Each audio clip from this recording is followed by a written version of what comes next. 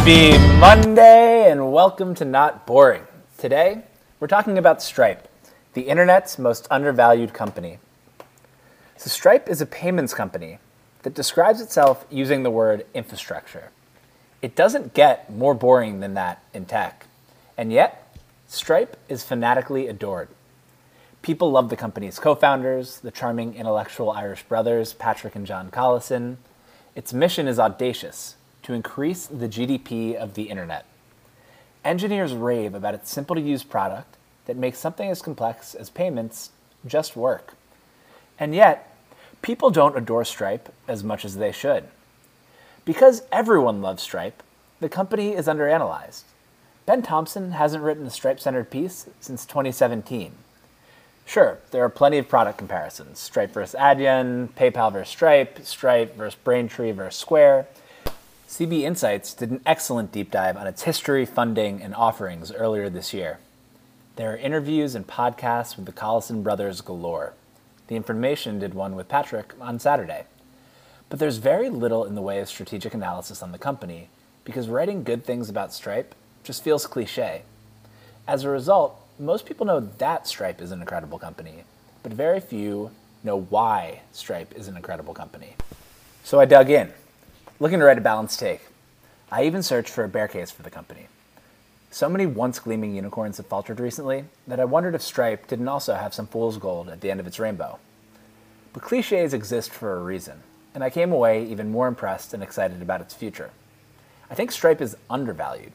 The company's recent $36 billion valuation was a steal, and its strategy is underappreciated. Let's analyze Stripe. What is Stripe? Stripe's mission is ambitious: to increase the GDP of the internet. Here's how it describes itself. Stripe is a technology company that builds economic infrastructure for the internet. Businesses of every size, from new startups to public companies, use our software to accept payments and manage their businesses online. Before it was an economic infrastructure company, Stripe was simply an easier way for startups to accept payments online with a few lines of code. Stripe's founding story is well documented. In 2010, two prodigious brothers from a small village in Ireland, Patrick and John Collison, dropped out of MIT and Harvard respectively to start Stripe. It was their second company. They sold their first, Octomatic, for $5 million in 2008, when they were 19 and 17. While running Octomatic, the Collisons realized that despite PayPal's success and banks' participation, accepting payments online was too hard. They felt that with more businesses starting online, engineers would decide which payment tools to use, not finance people, and built a product that engineers loved. To this day, everything from their products to their communications are designed to delight engineers. Stripe's first product was simple: copy a few lines of codes, start accepting one-off payments. Since then, Stripe has expanded its payment offering to include Connect, which is payments for platforms. Booking.com, for example, accepts payments from travelers and pays out hotels using Stripe. Billing, subscription and invoice payments. Were I to make this newsletter paid, Stripe would handle collecting money each month from those of you kind enough to subscribe. Terminal, offline payments for online native brands. Warby Parker uses Stripe for both online and in-store purchases. Unlike Square, Stripe doesn't have a sales force knocking on bodegas' doors. This, like everything else Stripe does, is a product for internet businesses, just the ones who happen to have physical presence too. Stripe Payouts, payments to service providers, sellers, or freelancers. StyleSeat pays out hairstylists instantly for the jobs they've completed. And Stripe Issuing, virtual or physical cards for specific use cases. Postmates gives its couriers cards that they can use only at specific merchants to purchase items that their customers order. And Clearbank issues one-time virtual cards to its lending customers to be used only for online ads. Because of Stripe, internet businesses barely have to worry about payments. Typically, Stripe charges 2.9% of total transaction value and 30 cents for each transaction. After paying banks and credit cards, Stripe's take rate is typically somewhere between 0.5 and 1% of the total transaction value. Clearly, Stripe succeeds when more people buy more things online. Stripe is evolving, though, to leverage the relationships it has with customers and the massive amount of data it sees into higher margin products. Corporate Card, a company credit card that competes with Amex and Brex. Stripe automatically provides limit increases based on growth and offers rewards aimed at startups and engineers. Capital, loans for growing businesses. Stripe is able to see its customers' revenue from the payment side and costs from the corporate card side, and give them access to capital based on their performance. Stripe can lend next day. Radar, fraud and risk management. Because it has so much data, Stripe is better able to prevent fraud and prevent legit customers from being flagged as fraud. Sigma, custom reporting. Sigma lets users pull insights directly from their Stripe data instead of having to purchase a Looker or another data analytics tool. And Atlas, which is company incorporation. Atlas makes it easy for companies anywhere in the world to establish a Delaware corporation and a bank account. I used it for Not Boring, and it was cheap, fast, and easy. In a decade, Stripe has gone from accepting payments, which is now kind of a commodity business, to providing an increasingly comprehensive suite of products that make it easy to start and run an online business. In Stripe's July website redesign, the first in over 3 years, Stripe went back to an old description of itself. Instead of the new standard in online payments, it calls itself Payments Infrastructure for the Internet. Small copy changes on its website point to larger strategic priorities. Stripe shifted from focusing solely on engineers via a self-serve product by building out a sales function for larger or less technical accounts. Can you tell the difference between these two homepages from December 2016 and August 2017? Well, if you're reading the article along with this, you can, but the difference is that instead of Explore the Stack and Create Account as the two buttons, its new buttons read Create Account and Contact Sales. Engineers who just want to copy and paste some code are still welcome to do so. But now, so are the larger companies with more complex needs and purchasing decisions. Some of the biggest and fastest growing companies use Stripe. Clients include Salesforce, Amazon, Shopify, Slack, and Zoom. Not because they don't have the engineering talent to build payments products, but because a company dedicated to payments like Stripe, or competitors like Adyen, can focus on all of the local integrations and edge cases that add up to a faster experience, higher acceptance rates, and less fraud. In many ways, working with large companies today is a way to improve the product for countless companies yet to be built. It's also a defensive play against competitors and a way to accumulate the data Stripe needs to continue to build products that benefit all of its customers. While it sells to corporates, Stripe's long-term vision is predicated on the companies around the globe that will launch, grow, and compound in the decades to come. As an example, Stripe has retained its soul and commitment to new companies by launching Stripe Press in 2018 to publish books that can inspire and guide hopeful entrepreneurs. Yep, a payments company published these beautiful books, each containing stories and lessons meant to educate and inspire. Stripe Press is more strategic than it appears on the surface. It celebrates entrepreneurship and craft, both encouraging people to start companies and attracting the type of employees that Stripe needs to attract in order to build the best products. The internet economy is already 10 to 15 times bigger than it was when the Collisons launched Stripe a decade ago, and it has ridden that growth to become the second most valuable private startup in the US. But it is still deeply undervalued. Stripe is undervalued. Last September, I tweeted that Stripe could be worth more than Goldman Sachs in 2 years. I think I was a little conservative. At the time, Goldman had a market cap of $76 billion, and Stripe's valuation was $22.5 billion. Today, Goldman's market cap is a hair lower at $72 billion, while Stripe's April Series G extension valued the company at $36 billion post-money. They're converging. Just 4 months later, $36 billion looks like a steal. In fact, were it a public company, Stripe would be worth more than Goldman today. Here's the logic. Stripe announced its $600 million round on April 16th, in the beginning of the coronavirus pandemic. Since then, e-commerce has absolutely exploded. As we discussed in Shopify and the Hard Thing About Easy Things, e-commerce penetration has more than doubled since the pandemic began. Before, we bought 16% of things online. Now, we buy 34% of things online. That has been a boon to e-commerce companies, and Stripe's payment competitors' stock prices reflect that growth. Since April 16th, PayPal is up 88.5%, Adyen is up 103.4%, and Square is up an astounding 150.5%. On average, those companies have grown 114% since Stripe raised at a $36 billion valuation. Applying that same growth rate, Stripe's valuation would be over $77 billion, or $5 billion higher than Goldman Sachs' current market cap. Is it fair to assume that Stripe would perform as well as its competitors during the pandemic? It's really hard to say because Stripe isn't public and doesn't disclose much in the way of financial information, but we can do some back-of-the-envelope checks. 1, Stripe is the most heavily online of its competitors. In fact, its underdeveloped offline product is one of competitors' main selling points against it. But it's a good time to be very online. Square, which has a large point-of-sales business, actually saw a decline in Q2 payments volume, revenue, and profits. 2, Stripe is likely growing faster than its payments competitors. Given that the vast majority of Stripe's business is online, Shopify is probably a better comp than its omni-channel payments competitors. While PayPal Q1 total payment volume increased 16% from Q1 to Q2, Adyen and Square decreased by 7 and 11% respectively. Shopify, on the other hand, grew its volume 73% from Q1 2020 to Q2 2020. 3, Stripe is likely processing more payment volume than its competitors. In its September 2019 funding announcement, Stripe said that it processes hundreds of billions of dollars. In the most conservative interpretation, let's say they processed $200 billion in transactions in 2019. At 73% growth, Stripe would be around $350 billion in total payments volume, larger than both Adyen and Square and nearly halfway to PayPal.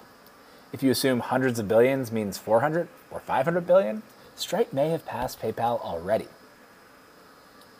4, new businesses are launching on Stripe. As of August 10th, Patrick Collison tweeted that businesses launched on Stripe since the start of the pandemic have generated $10 billion in revenue. And the pandemic-fueled growth seems to be accelerating. On May 20th, he tweeted that businesses started on Stripe during the pandemic had generated $1 billion in revenue. Assuming March 1st is a rough pandemic start date, they did $1 billion in revenue in 2 months and $9 billion in revenue over the next 3 months. While it's not scientific, it can't be without public numbers, it feels almost conservative to say that Stripe would be worth more than double its last valuation if it were a public company. But Stripe also faces some challenges in the short term that may prevent it from reaching its long-term potential. The Stripe bear case.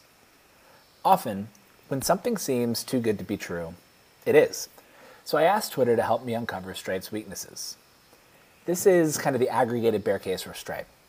Payments is a commodity business, and Stripe faces competition on every side. Vertical solutions, more international players, cheaper options, and products more closely integrated with the banks, meaning that it will need to compete on price, particularly with larger customers, compressing its margins. More specifically, the responses fall into a few categories. First, payments is a commoditized space. The biggest knock on Stripe is that the payment space is increasingly commoditized. 10 years ago, it was revolutionary to let companies accept payments online with some code. Now, a lot of companies do it. While Stripe probably wouldn't disagree with the general categorization, I think it would argue that its data and scale allow it to build a differentiated and superior product. 2, Stripe is expensive. Commoditization generally means that companies need to compete on price, and some people think Stripe is too expensive. Its merchant account competitors are often cheaper, which adds up for large companies. Stripe handles this in 3 ways. 1, lower fees for bigger customers. 2, focus on smaller clients who prioritize ease and brand over price at the margins. And 3, generate more revenue and cost savings for customers through superior product. Next one is that Stripe isn't everywhere businesses want to be. For global companies, Stripe's spotty international coverage is also an issue. While Stripe does accept payments from people in 195 countries, it only allows businesses in 40 countries to accept payments. Adyen positions itself as a more global solution, and as a result, has more large corporate customers including Uber, Microsoft, eBay, and Spotify. Stripe is moving quickly to remedy this, and realizes that it's a hole in its offering. It's also acquiring and investing in international payments companies like Paystack in Africa, where it has no coverage. The next one is customer concentration. Large customers and partners are an issue for Stripe right now because they have more negotiating power. By one estimate, even before the pandemic, Stripe was generating $350 million in revenue from Shopify alone. That number has likely nearly doubled since January. That gives Shopify a lot of power over Stripe. The threat of spinning up their own payment solution on the back end to match its front-end Shop Pay solution keeps Stripe's take rate with Shopify razor thin. If Shopify leaves, That's a material hit to Stripe's revenue. Stripe's strategy, however, is focused on the long tail. It has millions of customers, including 1 million via Shopify, compared to about 3,500 for Adyen.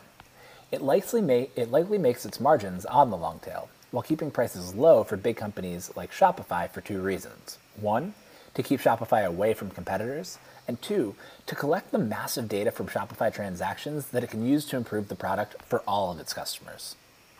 The next one is that it's light on integrations. Stripe is also light on integrations. It doesn't come integrated with third-party accounting software out of the box, for example, and on vertical-specific features. Until recently, it didn't have a point-of-sale solution, and Square, Adyen, and PayPal all market against Stripe, highlighting that weakness.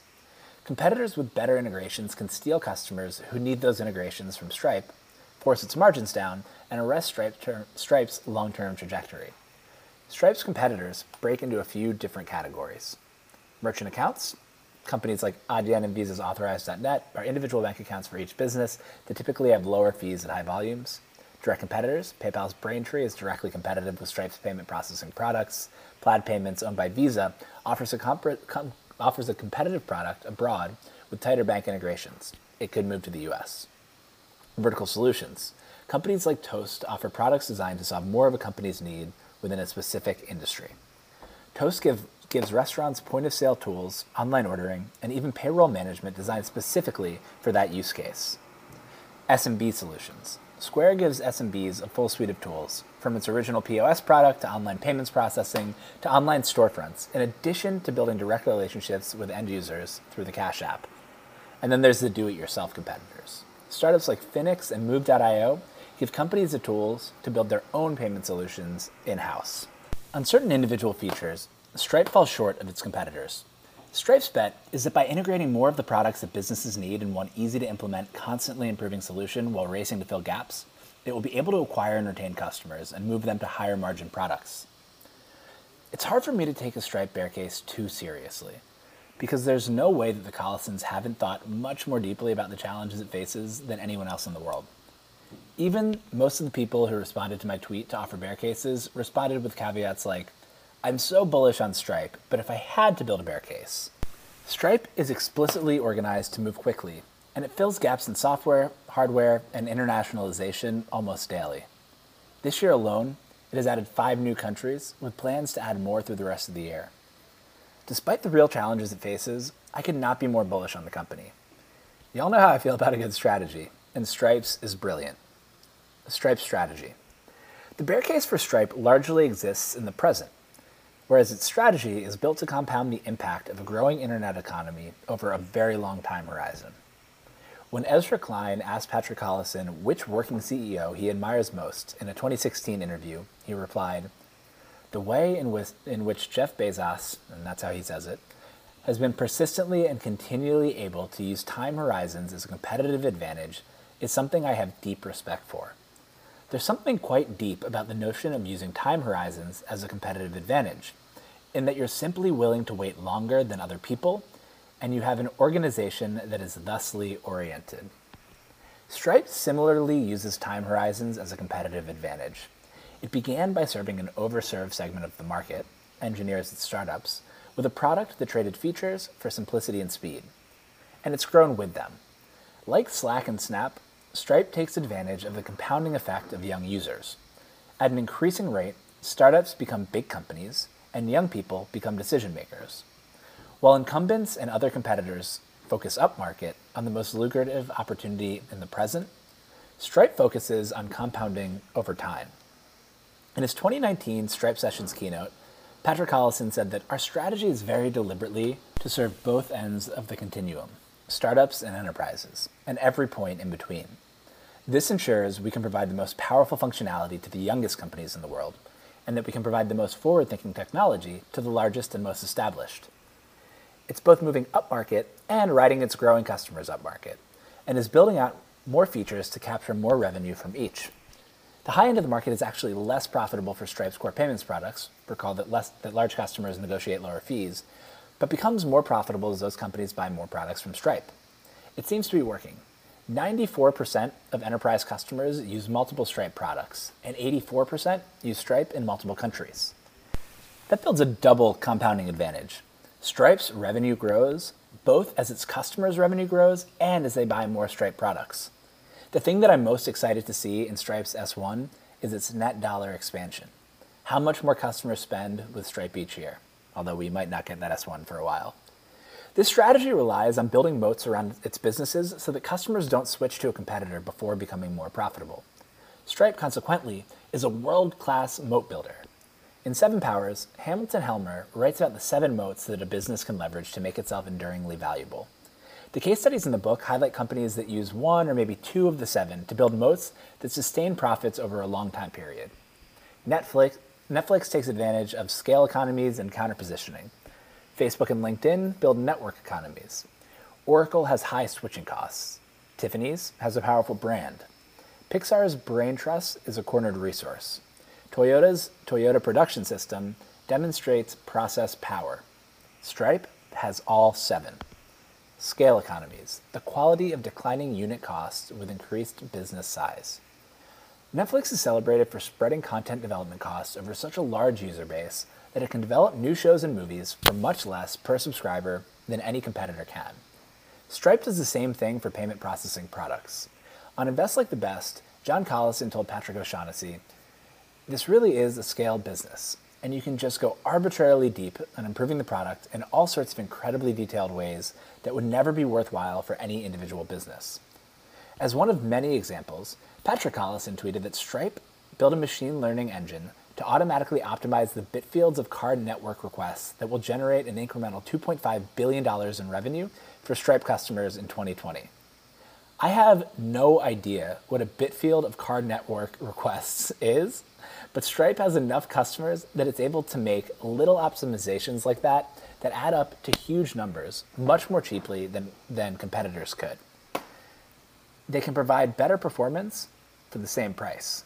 Network economies. The value realized by a customer increases as the installed base increases. There's a debate about whether or not Stripe has network effects, but it does. Data network effects. This is related to, but subtly different than, Stripe's economies of scale. Economies of scale allow Stripe to work on edge cases because they are able to spread the cost of building niche solutions across millions of customers, many of whom will benefit from Stripe's having built a solution to a very specific problem. Stripe's network effect comes from more users giving Stripe more data to use to detect fraud and improve acceptance rates. If I commit fraud on one website that uses Stripe, the other companies that use Stripe benefit from that information. They block me from doing the same thing on another website. Multiply that across billions of transactions, and Stripe has a treasure trove of data that any startup would have a nearly impossible time replacing. Counter-positioning. A newcomer adopts a new, superior business model, which the incumbent does not mimic due to anticipated damage to their existing business. This is deeply related to the compounding effects of young users.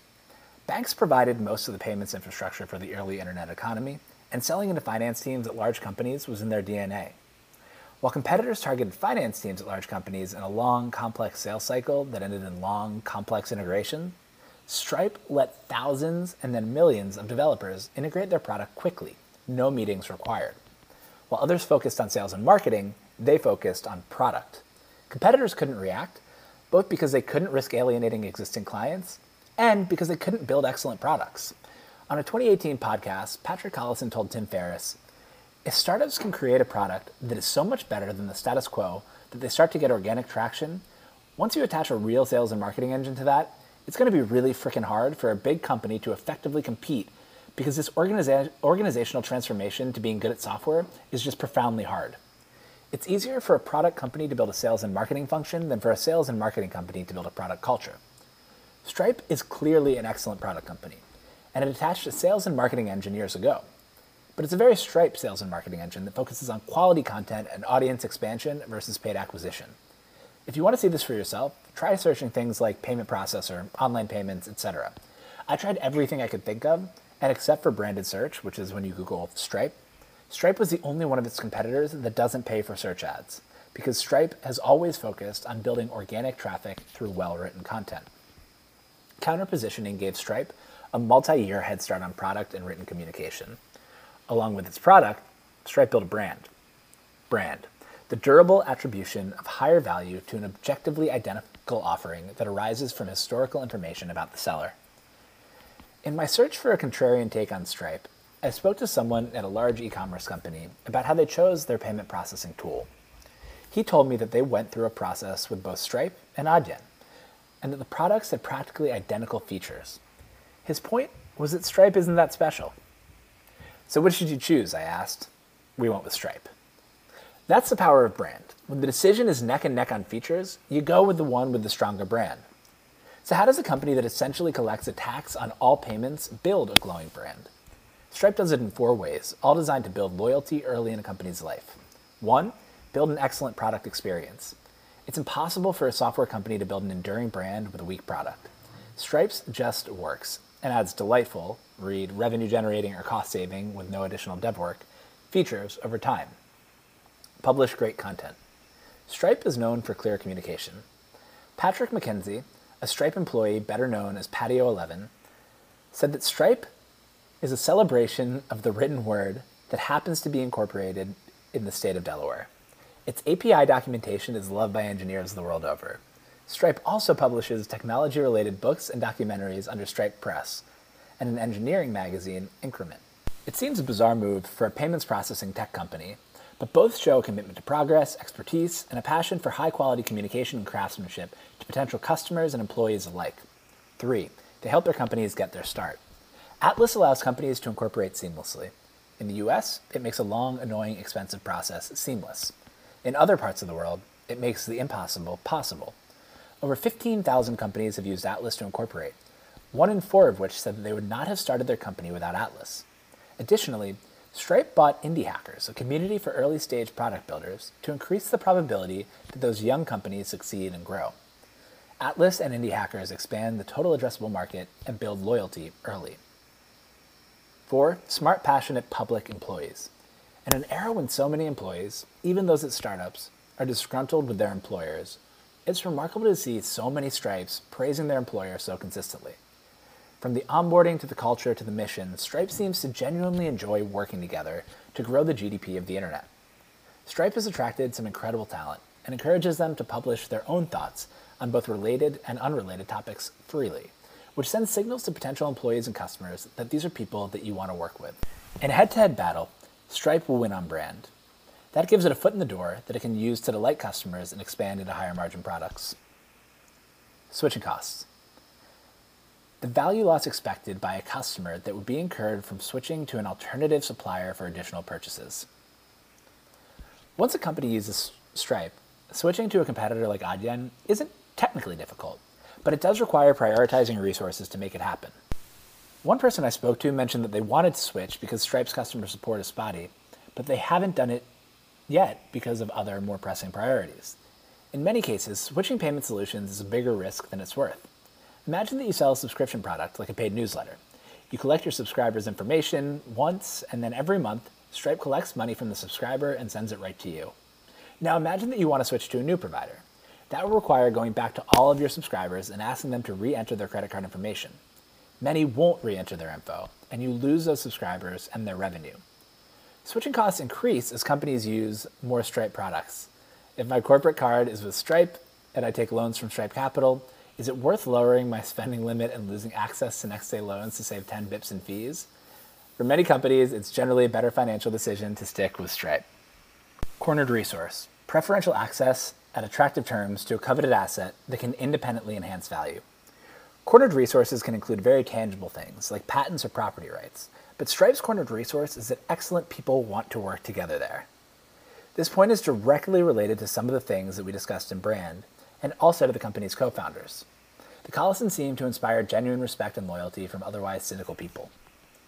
I don't want to work for anyone, but Stripe is the one company for which I would seriously consider working.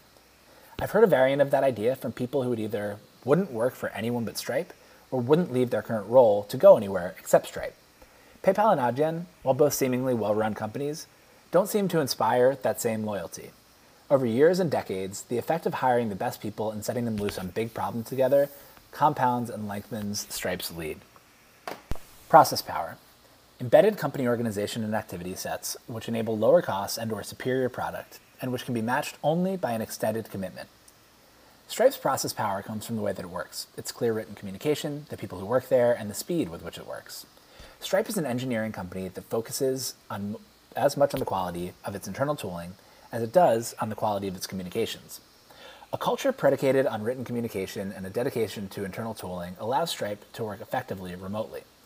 It has more than 2,800 employees in 50 offices worldwide, and 22% of its engineering population is remote. Being good at remote is more important now than ever.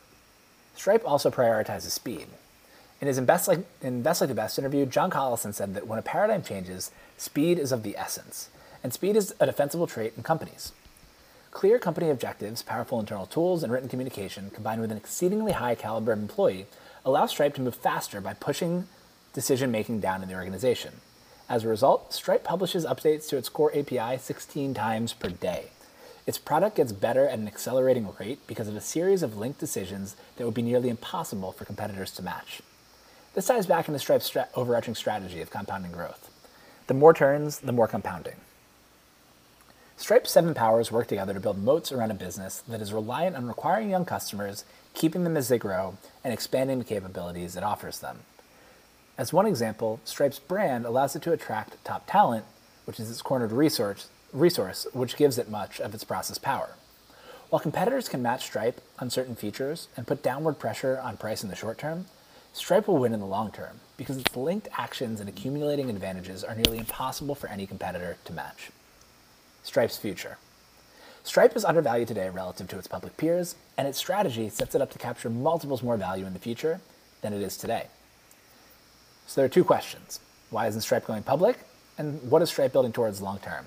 Last week was an S1 bonanza. Unity, Snowflake, Ant Financial, Asana, Desktop Metal, Amwell, GoodRx, JFrog all announced that they were going public, joining Palantir and Airbnb, which had already filed confidential S1s. Stripe, worth more than all of them except for Ant on the private markets, is a glaring omission. So why isn't it going public? Elon Musk has said that he isn't taking SpaceX, the only private US startup with a higher valuation than Stripe, public until it's doing regular trips to Mars. Stripe isn't going to Mars, although I'm sure it will power payments there one day, but it has a similarly big vision. Since its private market investors are likely aligned to Stripe's time horizon, and with no financial pressure to go public, the company is optimizing for the freedom to make long-term decisions that may not make sense for the public market in the short term. In an interview with The Information this weekend, Patrick Collison said, "As for any sort of IPO, there are core pillars of the product and the functionality we want to build for customers that we just haven't finished. At some point, it's likely we'll either seek to go public or have to, but it's not a focus right now. Plus, it simply doesn't have to. Stripe's $600 million April raise brought cash on its balance sheet to $2 billion. Stripe has only raised $1.6 billion, suggesting that either it's profitable now, was very profitable at some point, has been able to borrow large amounts of money, or some combination of the 3. Its recent executive hires are the types of hires the company makes before it goes public. On August 5th, it hired Mike Clayville from AWS as its chief revenue officer to lead its enterprise efforts, and 6 days later, it hired Divya Suryadevara away from GM as its chief financial officer. Suryadevara made $6.76 million last year at GM, most of which was in equity, suggesting that Stripe had to back up the truck. But if Stripe isn't going public, what do those moves mean combined with everything else that we've discussed? In the short term, Stripe is clearly going to move aggressively to fill holes in the map and its product to offer better services to enterprise customers.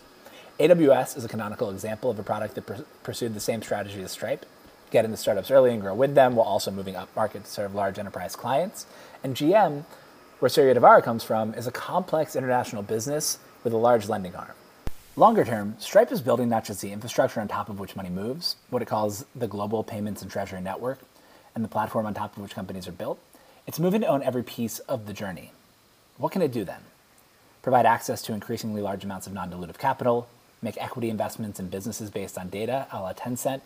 It already has an increasingly active venture arm. Understand the economics of any internet industry better than anyone in the world and suggest where budding entrepreneurs might build. Augment or replace large portions of finance teams with software, improving profits for its businesses.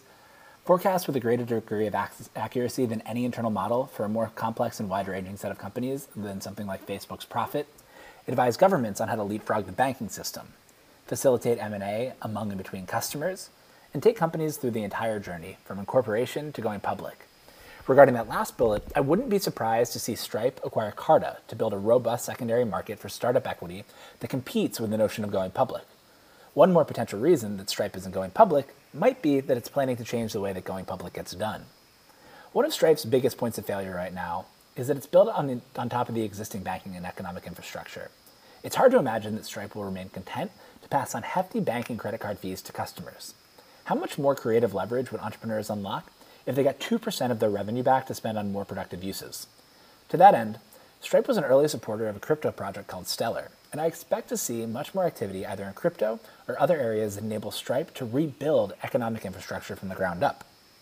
While Stripe has long touted its desire to work with the existing system, it started calling itself an economic infrastructure for a reason. It wants to improve the way that we transact at a more foundational level. Building the economic infrastructure for the internet, and ultimately the metaverse, is a massive responsibility. I wouldn't trust Mark Zuckerberg with it, for example. But Stripe possesses another cornered resource, the Collisons themselves. Their demonstrated thoughtfulness, appreciation of nuance, and dedication to intellectual rigor make them the most appropriate stewards of a new economy. Sadly, since there's almost no equity I'd rather own than Stripe, Stripe's not going public anytime soon. It's at the very beginning of a decades-long journey during which it will compound the internet's growth and compound with it to become one of the world's most valuable companies. If Stripe is successful, it will transform the economy, and I'll be here telling everyone to appreciate it even more. That's all for today. Thanks for listening, and I'll talk to you soon.